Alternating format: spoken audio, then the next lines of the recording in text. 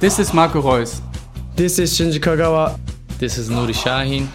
Hello, this is Jadon Sancho. And you're listening to the Yellow Wall podcast.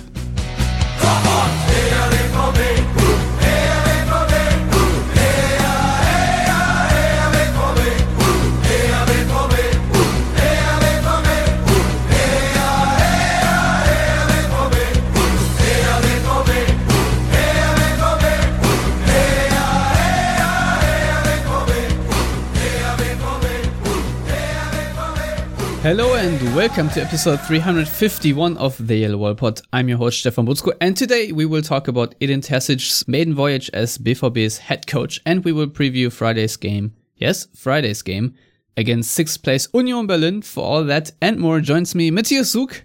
Hello Matthias, how are you doing? It's nice to have you on this soon again.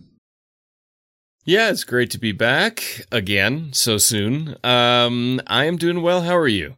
Yeah, I'm doing fairly well myself, since apparently being asked how you're doing equals a weather update, and I am happy to report it snowed in Philadelphia.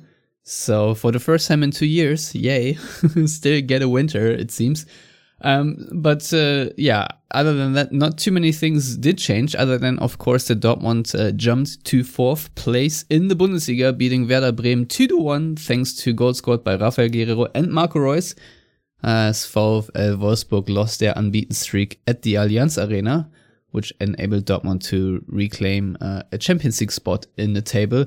So, Matthias, obviously the Bremen game was highly anticipated due to the fact that there was a different guy on the sideline, even though it was the same guy who had been on the sideline beforehand, just 3 seats further down, let's say. So, what did you make of this setup and the game? I think Terzic reverted back to the 4-2-3-1, and we had Youssoufa Moukoko starting from the beginning for the first time in his still very young career.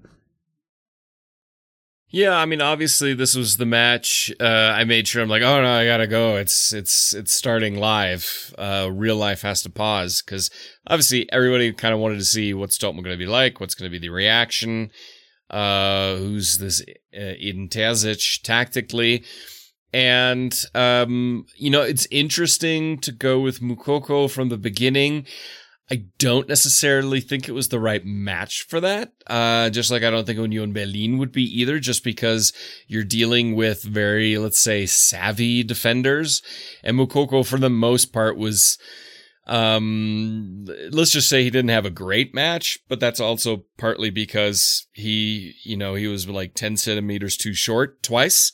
Otherwise, Holland would have scored 2 of those chances just because he's taller. His frame is longer. So, he got into the right positions. I thought he did okay. But overall, I thought it was good. I mean, it was a win. It was, I think you tweeted out Arbeitssieg.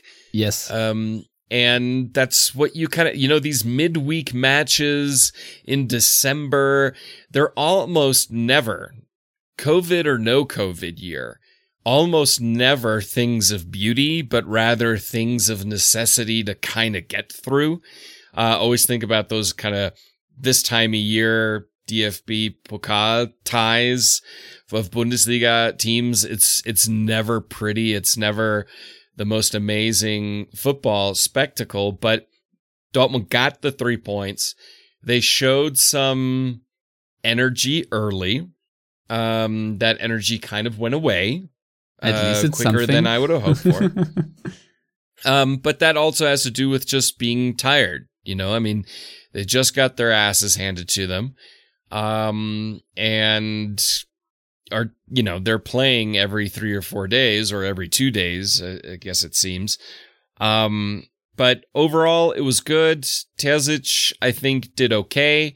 He used 4 of 5 substitutions, so we still don't have a Dortmund manager who uses all subs. But I mean, that may also just be down to who's available and what the situation dictates when you look at the fact that 3 of his 4 substitutions were made in the final 10 minutes. Okay, fine. Should have been sooner, maybe. Should have been sooner. just to get some people off the pitch that should have been off the pitch maybe a little bit sooner. But, overall, I can't complain about it. 3 points is what was needed, and against a difficult opponent, Dortmund delivered the 3 points, albeit not the prettiest fashion, but that's okay. I'd rather occasionally have an unpretty win than an unpretty loss. Yeah, I mean, I said it pre-pod. I do believe that it would have been highly likely that Dortmund had won this game, even with Lucien Favre on the sideline, just because if you are Borussia Dortmund and you get shellacked 5-1, then you will show a reaction one way or the other. So I sort of expected this to happen, but regardless, it's a good start for Terzic, and obviously I do not expect Dortmund to play a high pressing or high energy style at all right now, to be honest, just because I look at almost every other club in the Bundesliga, maybe barring Leverkusen. Even Leipzig and Gladbach are struggling, and Bayern, of course, are also clawing back from, conceding the first goal. I think 6 consecutive times Bayern had to eat the 1-0 now. So, this is not going to be pretty months, and due to the lack of a winter break and hardly any regeneration and recuperation, I don't expect this to change at all after the turn of the year. So it is what it is basically. But there were a couple of differences. For example, Dortmund scored for the first time within the opening half hour of a Bundesliga game this season, which is crazy, right? But Rafael Guerreiro scoring in the 12th minute was a good goal. I liked the way that Dortmund scored it.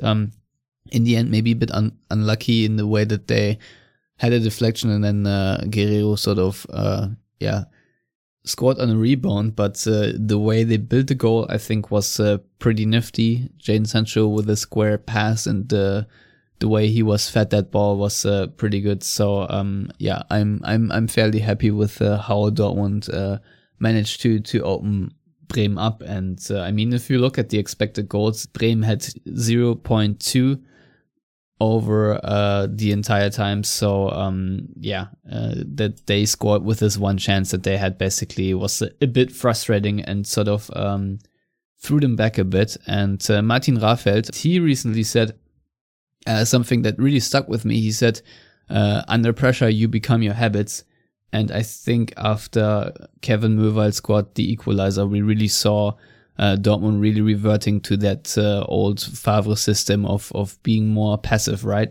Yeah, it was a little weird. Like, it was like a switch went on at the beginning, and there was energy and pressing and intensity, and everybody was like, "Oh my God, it's Klopp again!" And then it didn't. It slowed down immensely. Part of that might also be just down to the opposition, of course, making things a little bit harder, even though I thought Bremen was pretty, I don't know, I'm not going to say passive, but they didn't do a ton, in my opinion. Nothing memorable for sure, aside from an amazing shot from Möwald, which just have to say that was just an amazing shot, which Bremen somehow always get against Dortmund. I mean, at least it wasn't Bittencourt this time. But it slowed down, and in the second half, there was, and also the match commentary. I mean, Ovo Moyela, which, can we stop having Ovo Moyela comment on Dortmund-Bremen matches? I think this is one of the few times where it's gone well for Dortmund. But you could tell he was getting frustrated, actually, on the commentary with, it's kind of slow, it's side to side. Once Dortmund picked up the tempo, they created chances. And what was interesting, as a side note, usually the match is done, I turn off ESPN. I didn't this time because I got a text message and checked it. The audio was still running on the commentary, and you heard Ovo Moyela just go, he didn't say anything, but it was like, poof. You could just tell he was like, oh my God, that was not amazing. And you could just tell he was frustrated and would have hoped for more continued energy, at least for longer than we saw. And it kind of reflected the match. It was Arbeit Sieg, and it was also Arbeit's commentary in that sense. So I thought that was kind of interesting. I was waiting. I'm like, is he going to say something? Is somebody going to say something like really stupid on air? Didn't. But that kind of sums it up. I feel like there were a lot of players. There were some players that were really on their game, and some, they were just non-existent. I mean, Marco Reus was, in the first half, I was very critical of him, but he picked it up a lot in the second half. Bellingham, I forgot he was on the pitch for most of the time. Jadon Sancho was ineffective most of the time, and Mateus Morey, in my opinion, was kind of a defensive liability most of the time. So I don't know if I'm being too harsh, Stefan. How did you see those guys? No, I think you're not too harsh. I think Morey, also in the game against Stuttgart and the game before that, he looks very shaky at the back. I don't know if there's another way to put it than that, which is obviously sad, because if we remember when I think was against Red Bull, when he had a really fantastic game. But yeah, I mean, he's still a very young defender, so I would cut him some slack in that regard. But yeah, he obviously needs to come up with something better. And as for Jadon Sancho, I think Edin Terzic said today at the news conference that it was very close for him for the proverbial not to burst. However, yeah, I mean, he scored this offside goal. But what I found more interesting is that Terzic talked about, getting Reus and Sancho back to form is also mostly about reminding them that of sort of the plays and the things that did work for them in the past. And what he said, it's about reminding the players what did work for them in the past. For example, that you don't stop the ball first, but immediately take a positive touch, either in forward direction or a pass. But it's also about making sure they have players in the area to play an immediate 1-2. And I thought it was very interesting, because that really does sort of nail it down. Because how many times have Dortmund players slowed plays down themselves just because they took another unnecessary touch? I feel like Dortmund have been the world champion in unnecessary touches in recent months, and I don't know if that's a Favre thing or not, where you sort of take a security touch or whatever in order to not lose the ball, but actually you make life harder on yourself just because it allows opponents more time to close you down and everyone around you. So I think there are some tactical solutions to it, but obviously players need to play with a bit more risk, and I think we saw that already. And I mean, Dortmund right now are giving the ball away as is. The number is pretty high. I think on Adam Dorowski's Twitter you can read all about it, how Dortmund, the amount of passes they had intercepted by opponents just went from like 5 to 8 to 20 now, and I think it was 19 or 20 again against Bremen. So it's good that at least Dortmund increased the risk a tiny bit, and I think there is some reward in that, because if you play like you do against Stuttgart, where you play quote unquote risky in spaces where you don't, you're not going to gain any yield anyway. So yeah, I think that's the main positive, that Dortmund are going to be a bit more direct again. And I have to say, in many phases this game was maybe shockingly open, but for Dortmund this can also be a positive, since they do transition well from time to time. They didn't do so much against Bremen, but in theory they do. So if the game is a bit more chaotic, I think Dortmund can actually also gain something from that, instead of just playing against a 10-man defense or so. So, yeah, I think Bremen tactically didn't do too many things to really stifle Dortmund. And I have to say that the lack of pace in Bremen's attack, really also didn't help. You could see the contrast to what a team Stuttgart is and what the team Bremen is.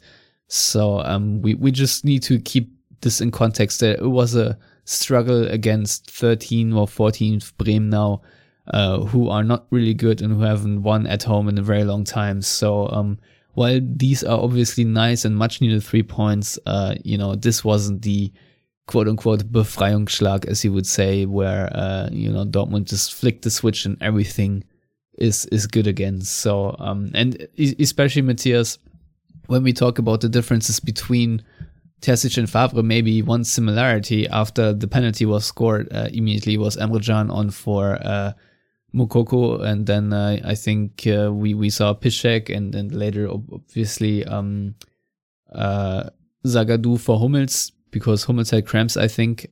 So that really tells you that immediately I felt like as soon as Dortmund went ahead, the signal from the sideline was, we're going to sit on this scoreline now. And then for a couple minutes leading into stoppage time, I felt that Dortmund were sort of inviting too much pressure again, which was a symptom or something they had last season very often, and something they didn't do in a long time under Favre once they had the lead. So this was maybe cause for concern there. Yeah, I agree. I mean, it was, I think it was described as a power play from Bremen for quite a while there in the second half.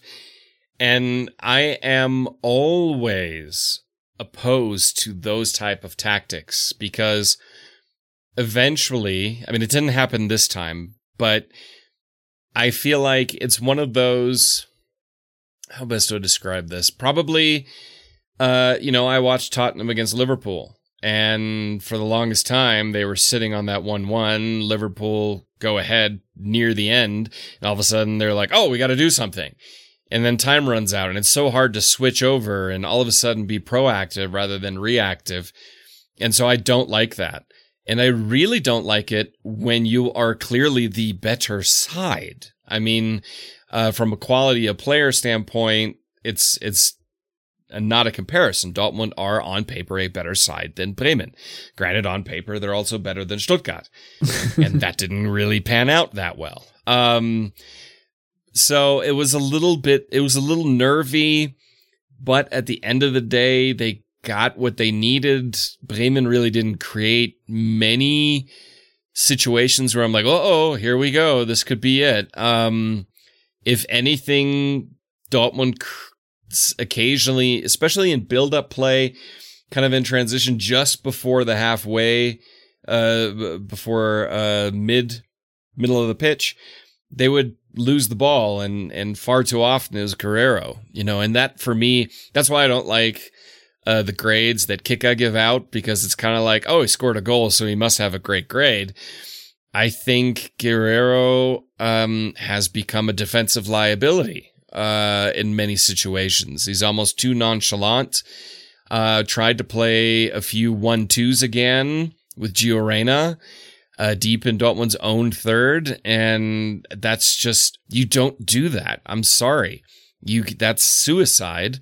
And if you didn't learn that against Stuttgart, you're just lucky that Bremen are relatively inept right now in many, many aspects. So that kind of stuff needs to go away. And it's something that needs to be discussed. I mean, should Guerreiro, here's a different question. It has nothing to do with this match, Stefan, but I'm very curious. Should there be a thought of moving Guerreiro to a central midfield position like he played under Thomas Tuchel, and having a more out-and-out fullback at the left-back position? Well, you can make the argument in the way that you look at Julian Brandt and the defensive liability that he is at the moment when he is playing as a number 8. You look at Jude Bellingham, who plays a number 8, but his creative output is not really there in the form that his forward and forward passes and his chance creating actions are just not really significant that would warrant this sort of position for him right now. I'll be brutally honest. The kid is 17, but Dortmund do need to qualify for the Champions League, and there's a certain benchmark. So if Guerreiro can play a little better, sure, but at the same time, I would say instead just maybe play the hood there. And I agree and disagree with you at the same time about the 1-2s in your own third, because I think in the current situation, you're completely right. It is suicide, but in general, I would actually welcome it that Dortmund managed to combine their way out of their own third and further up the pitch. Sort of theoretically, that's exactly how you want it to go. But when in recent times, exactly these kinds of passes have led to disaster, maybe avoided. So, it's a difficult one. I also think that Giroud just needs a freaking break, to be honest, because he's sort of touch and go with injury right now. He had a couple of muscular problems. When he returned, he was immediately playing again just because he's way too important for Dortmund. And you just can't discount the upside that he has. So, it's a bit of a conundrum right now, but that's the problem in late December and going into January and February, that you will have a lot of tired players that are important, but I think you need to flick on that rotation machine one way or another. I don't know if you'll do that at Union Berlin, considering this game is sort of the last game of the year. The cup game, I think Dortmund can also maybe win with a 1B or 2 squad, something like that. But Matthias, before we talk really about the Union game, I know you told me you were a bit tired and low on energy and low on nutrition right now. So I don't know if I can get a good rant out of you. But how did it happen that Dortmund play back-to-back away games as a European team on Tuesday and Friday in an English week? How did the DFL come up with that great idea? I asked myself that same question. Aside from the fact that Dortmund is playing away against two teams that don't have the same fixture congestion as them, if this was against two other Champions League and Europa League teams, I'd probably be a little bit less annoyed. If this was a Gladbach, I don't know who else is Gladbach-Hoffenheim situation, I would have been like, okay, everyone's on the same level of tired. But you already saw it against Stuttgart. Stuttgart played high energy, aggressive the entire match because guess what? They're playing once a week. And that just gives you so much more time to rest, recover, and prepare. Those are 3 things that Dortmund just don't have. And I don't understand why they set a Friday match in an English week anyway, regardless of who's playing. But then on top of that, you have Dortmund, who has, with all the European teams, just the most matches. You could say the only one that has, well, they don't have more. They have the same amount because they both played in the Super Cup, is Bayern. And then you also talk about the amount of players that have to play internationally that didn't really get a break. It's, they talk a good game about player safety and health. But then they don't really do anything about it in situations like this. I mean, you knew what this season's going to be. It's no news that we have a pandemic. In an English week, just don't set a Friday match. Just don't, no matter which team you're looking at. But then if you do, not to sound brutally elitist, but pick teams that played on Tuesday that don't play in Europe. That would be the solution if you desperately need that Friday match. Make it the classic throwaway Friday night game that it so often is anyway, where you watch Hertha against Mainz or some bullshit. Right? Yeah, exactly. No, that it still wouldn't have been great for those teams. Don't get me wrong. I think you just don't need to do that in an English week. And oftentimes they don't. They don't necessarily have a Friday match after a packed international break. So why to do it now when it's your own league and your own competition that's dealing with it with your own clubs? It's rather, it doesn't look good, to say the least. I think it should have been avoided at all costs. If we look at, who else is playing, you look at who's playing on the Sunday. Freiburg and Hertha and Wolfsburg and Stuttgart. I mean, why are they playing on a Sunday? But then, Dortmund have to play on a Friday, and the bulk of all the other international competition teams are playing on a Saturday. I mean, it doesn't make sense, in my opinion. It's horrendous scheduling from the DFL. And what you're asking for is even more injuries and fatigue. This plays fully into Union Berlin's hands, who don't even have to travel. Dortmund players have to go to Berlin. Berlin, Dortmund, that's not 20 minutes away. You got to take a few hours to get there.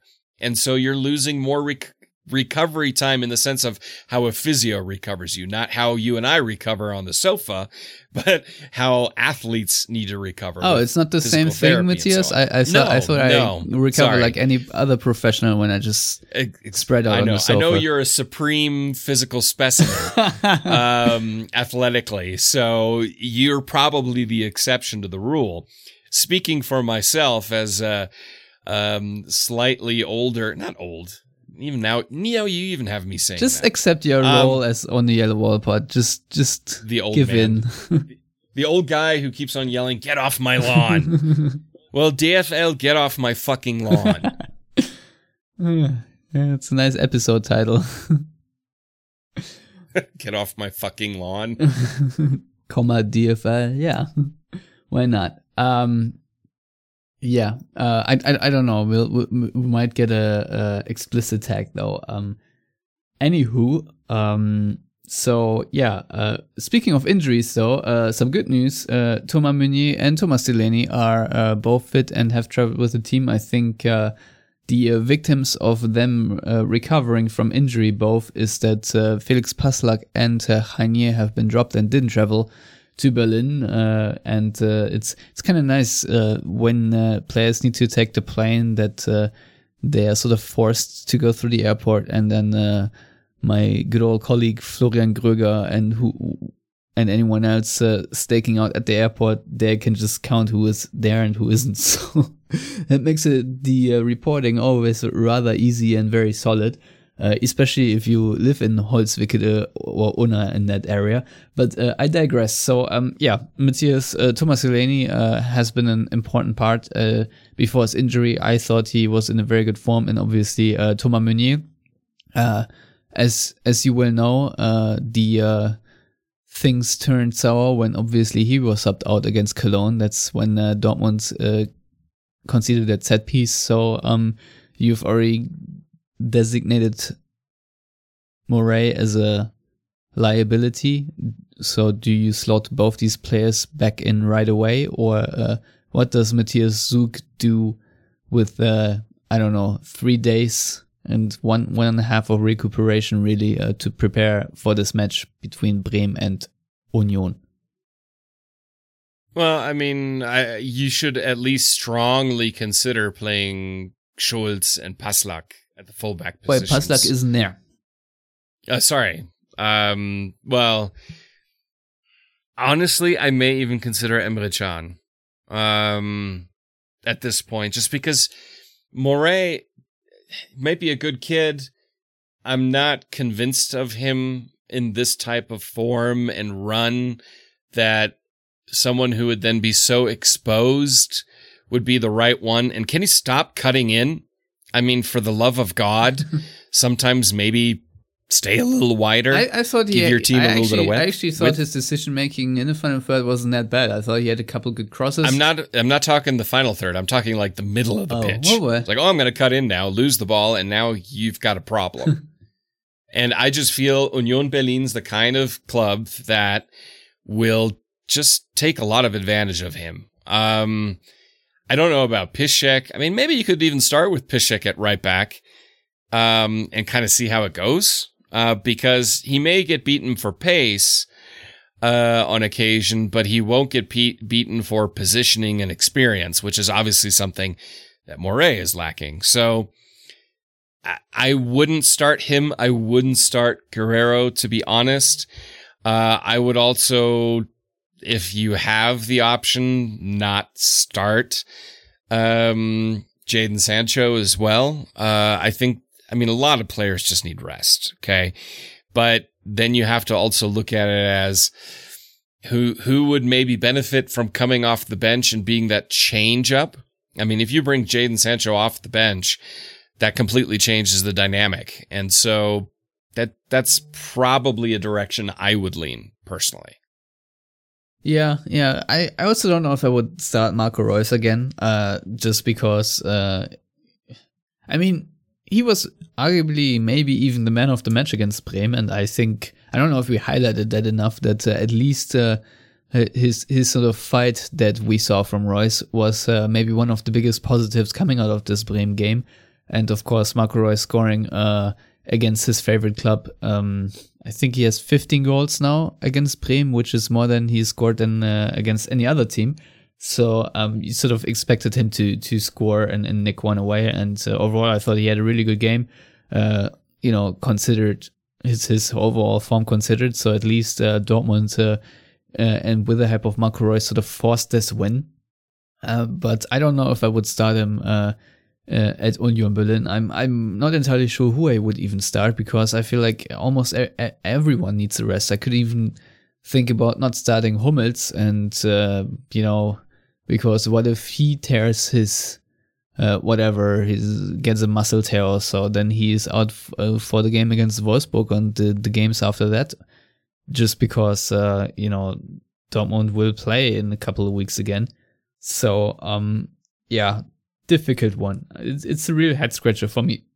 Sorry for me this time, because there are more players I want to take out than I have to bring in, if that makes any sense. So I think Thorgan Hazard should be an automatic starter. I would also bring Delaney on for Witzel to change it up and pair him up with Dahoud. So I would have an entirely different double pivot, because neither Witzel nor Bellingham have really impressed me in recent weeks. So I think that can go. Then I would revert back to Meunier actually as a right back, even though he has been under a lot of criticism. I would then probably leave the backline Akanji and Hummels as is, and I don't know if I want to start with Nico Schulz. Guerrero has been amazing in too many different ways, but I think you're right. Maybe give him a rest and put him in there, and then up front, I guess I would stick with Moukoko, even though you said earlier you wouldn't. I still think that having him as a striker and making these runs, even if he is still a bit clumsy when it comes to finishing, I think that's important, because he does that actually better than all the other midfielders that sort of had to slot into that position in the wake of Haaland. So I would actually just keep him there, and then as a number 10, I would play Julian Brandt, and left and right, probably Hazard and Reina, as said. That would be sort of my lineup.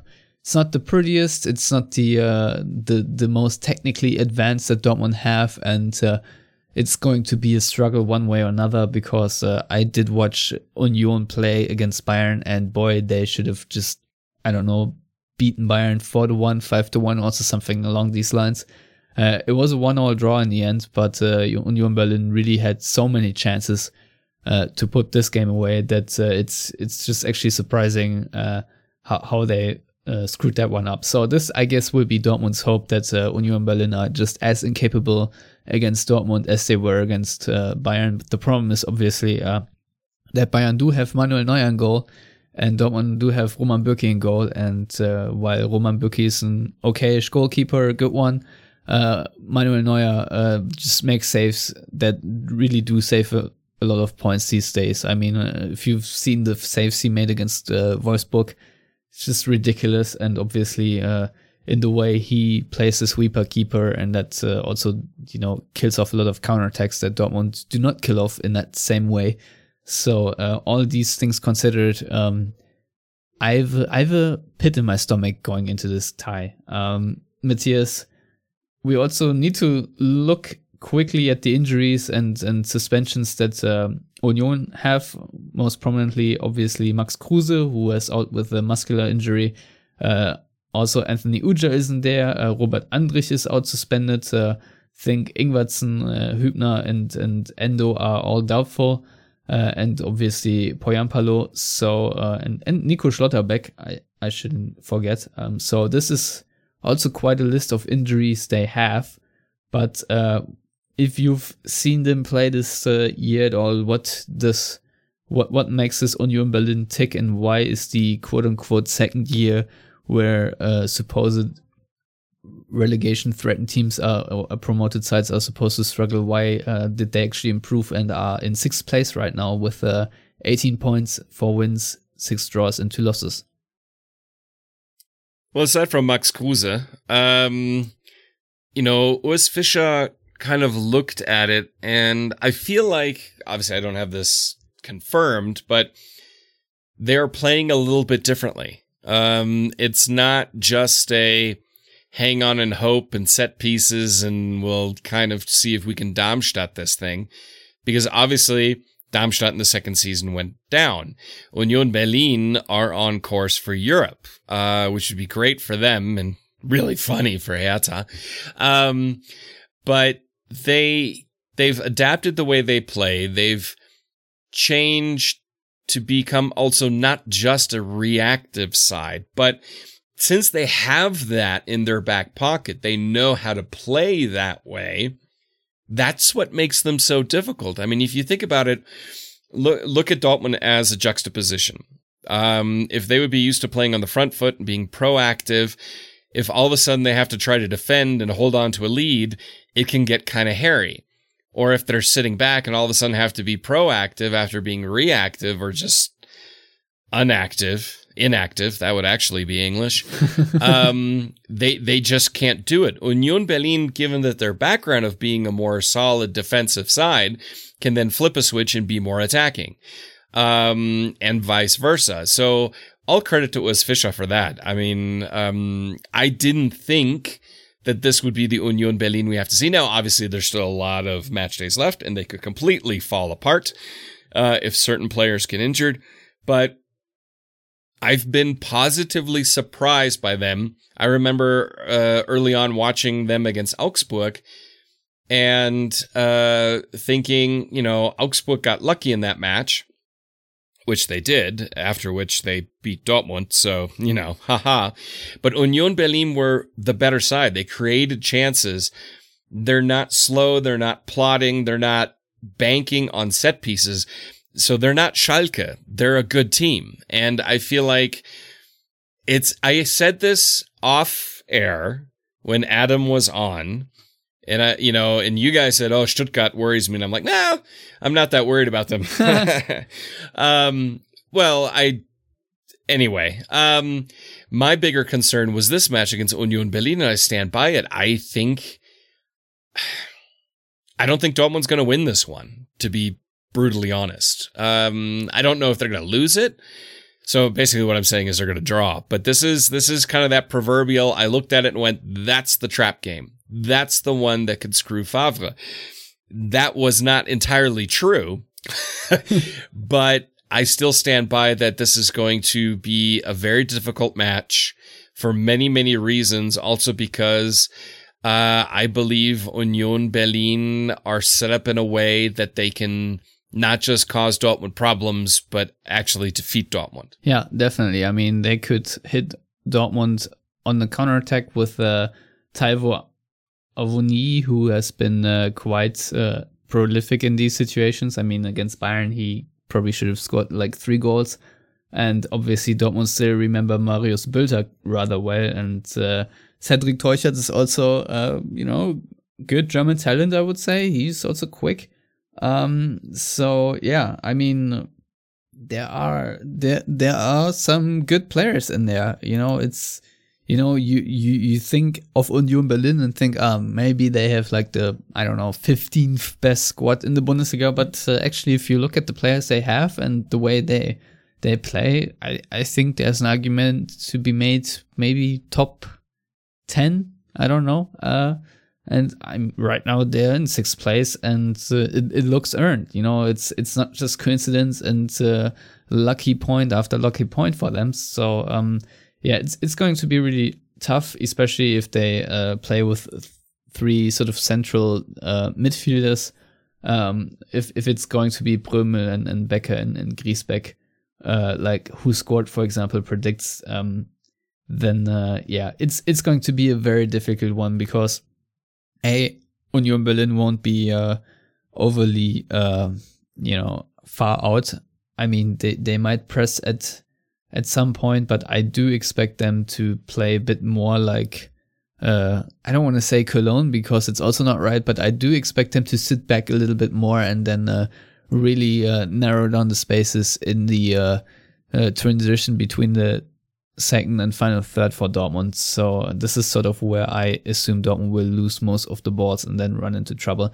So these are going to be long, uncomfortable 90 minutes. Now, there's obviously always a chance with Dortmund that they just have a good day, even though they are far and few between these days. But if they do, they can just blow out Berlin. If they score very early and every other chance hits, then Berlin obviously do not have a chance. But it's rather unlikely. Like I said earlier, the goal in the 12th minute in the Bundesliga was the first goal they scored in the first 30 minutes, if I'm not entirely wrong. But that's just ridiculous and goes to show how much Dortmund do struggle. And I don't know how much of the fighting spirit they will bring. But it's going to be a very difficult one, especially since they are playing in a different system now than they did play under Favre. So, there won't be even fear automatism going for them. So I expect Dortmund to be A, tired, B, disjointed, and C, out of form. So, I would actually also pick a draw just because I can't pick them to lose this game, but I'm not very positive, even with a coaching change in recent weeks. So, it is just what it is. It's struggle season right now for Dortmund. So if they surprise me positively, all the better. So Matthias, if you have not much else to say, I think we can just knock it on the head here, and you can predict the game, and then I'll predict the same scoreline. I think I'm going to stick to a draw, and I'm going to make it a 2-2 draw. Yeah, that would have been my prediction as well. Maybe I'll make it 3-3. Maybe it's going to be one of those crazy ones. I mean, Union Berlin have scored in every match so far, so you can sort of bank on that. And Dortmund's defense will be tested way more than they were against sort of toothless Bremen. So we've seen what kind of havoc Stuttgart can wreak, and I don't think that the quote unquote showing a reaction thing is that much to take into account really, because it's just not. So I'm gonna go with a 3-3 draw, and maybe Moukoko gets one, and Reina, and then a set piece goal or something scrappy from Dortmund. We'll see how this one goes, but thank you anyway for coming on and analyzing this first Terzic game with me. Were you excited though, Matthias? Did you have a little bit of butterflies? Oh, absolutely. I was really excited about it, and I mean, I wasn't disappointed. It was better than I thought it could have been, and so we'll see. I mean, these are matches that will really early on test him because of who the opponents are. Yeah. I mean, he's going to play against Wolfsburg very soon, and RB Leipzig, then Gladbach, and obviously Schalke at some point, if the club even exists by then, who knows. But honestly, interesting though, Kicker did report that Dortmund apparently have reached some sort of agreement with Marco Rose, but it's not signed, sealed, and delivered. So Edin Terzic is obviously a Dortmund fan, and he has been for a long time. And I think, even though there are no fans in the stands right now, he may find a way to connect with fans in a way probably better than all his predecessors, meaning except for Klopp, obviously, but probably better than Tuchel did, better than Bosch did, better than Stöger did, and obviously better than Favre did, who was liked around Dortmund, but a lot of fans also just didn't want to see him at the helm because of his preferred playing style. So, how hard do you think he's going to make that decision for Watzke and Sorg going forward when he is, super liked at the end of his little stint? It'll come simply down to results. and performances. I mean, if Dortmund goes, finish in the Champions League, which I believe they will, if they do so in a positive fashion rather than backing into it like under Peter Stöger, and you add to it a young, dynamic head coach who's liked by everyone, I mean, that's kind of that Cinderella story, the local guy, then yeah, it's going to be a very difficult decision for 1 year, because everybody knows Marco Rose is the guy they want, right? Well, Marco Rose theoretically or technically or potentially has a buyout clause. Be that as it may, his contract also runs out the season after that. So if Terzic does well, Dortmund improve their performances, play really well, get far in the DFB Pokal, qualify for the next round of the Champions League, and qualify for the Champions League in the league in a positive, emphatic fashion. I mean, why make a change at that point? Unless Terzic goes, I'm out. This is not something I can do. He's not going to say that because that would be insane. So yeah, it'll just come down to performance at the end of the day, as it should. Yeah, it's going to be rather interesting. Maybe Dortmund will make a mistake there and will have the sort of Typhoon Korkut effect. That would be hilarious. Not for me, obviously, but I'm sure someone else would find it funny. Yeah, so interesting thing to observe over the coming weeks, and at what point maybe a decision will even be made. I don't know. Sometimes it could just be that Dortmund and Rose announce their partnership so that also Gladbach can plan for successor, stuff like that. Can something happen quickly in football? We all seen it before. So why not? But Matthias, in the meantime, please tell our listeners how to follow you on Twitter, and then I'll do the rest. You can find me on Twitter at Matthias Zug. Very well. You can find me at Stefan Butzko on Twitter. And please go to theyellowwall.net to look for post-match reactions from the Bremen game, and obviously Dorowski's stats sheet, which I thought was very interesting. For example, you could find stats there that tell you that Dortmund had fewer touches than in most games. I think it was the third lowest amount of touches they had, but the third most in the opposing penalty area. So interesting things to read through and ponder about. So check it out. Adam had a couple of rough notes from him going through fbref.com. So yeah, I just asked him whether he could just send it to me and I'll put it on the website, and now you can check it out. So please do that. Otherwise, you can follow us at Yellow Wall Pod on Twitter and Facebook, and of course subscribe to the show on YouTube, Stitcher, Apple Podcasts, and all the rest like SoundCloud, etc. And of course, we shall be back after that Union Berlin match, and hopefully in higher spirits than we are right now and less skeptical. So until then, as always, thank you for listening and goodbye.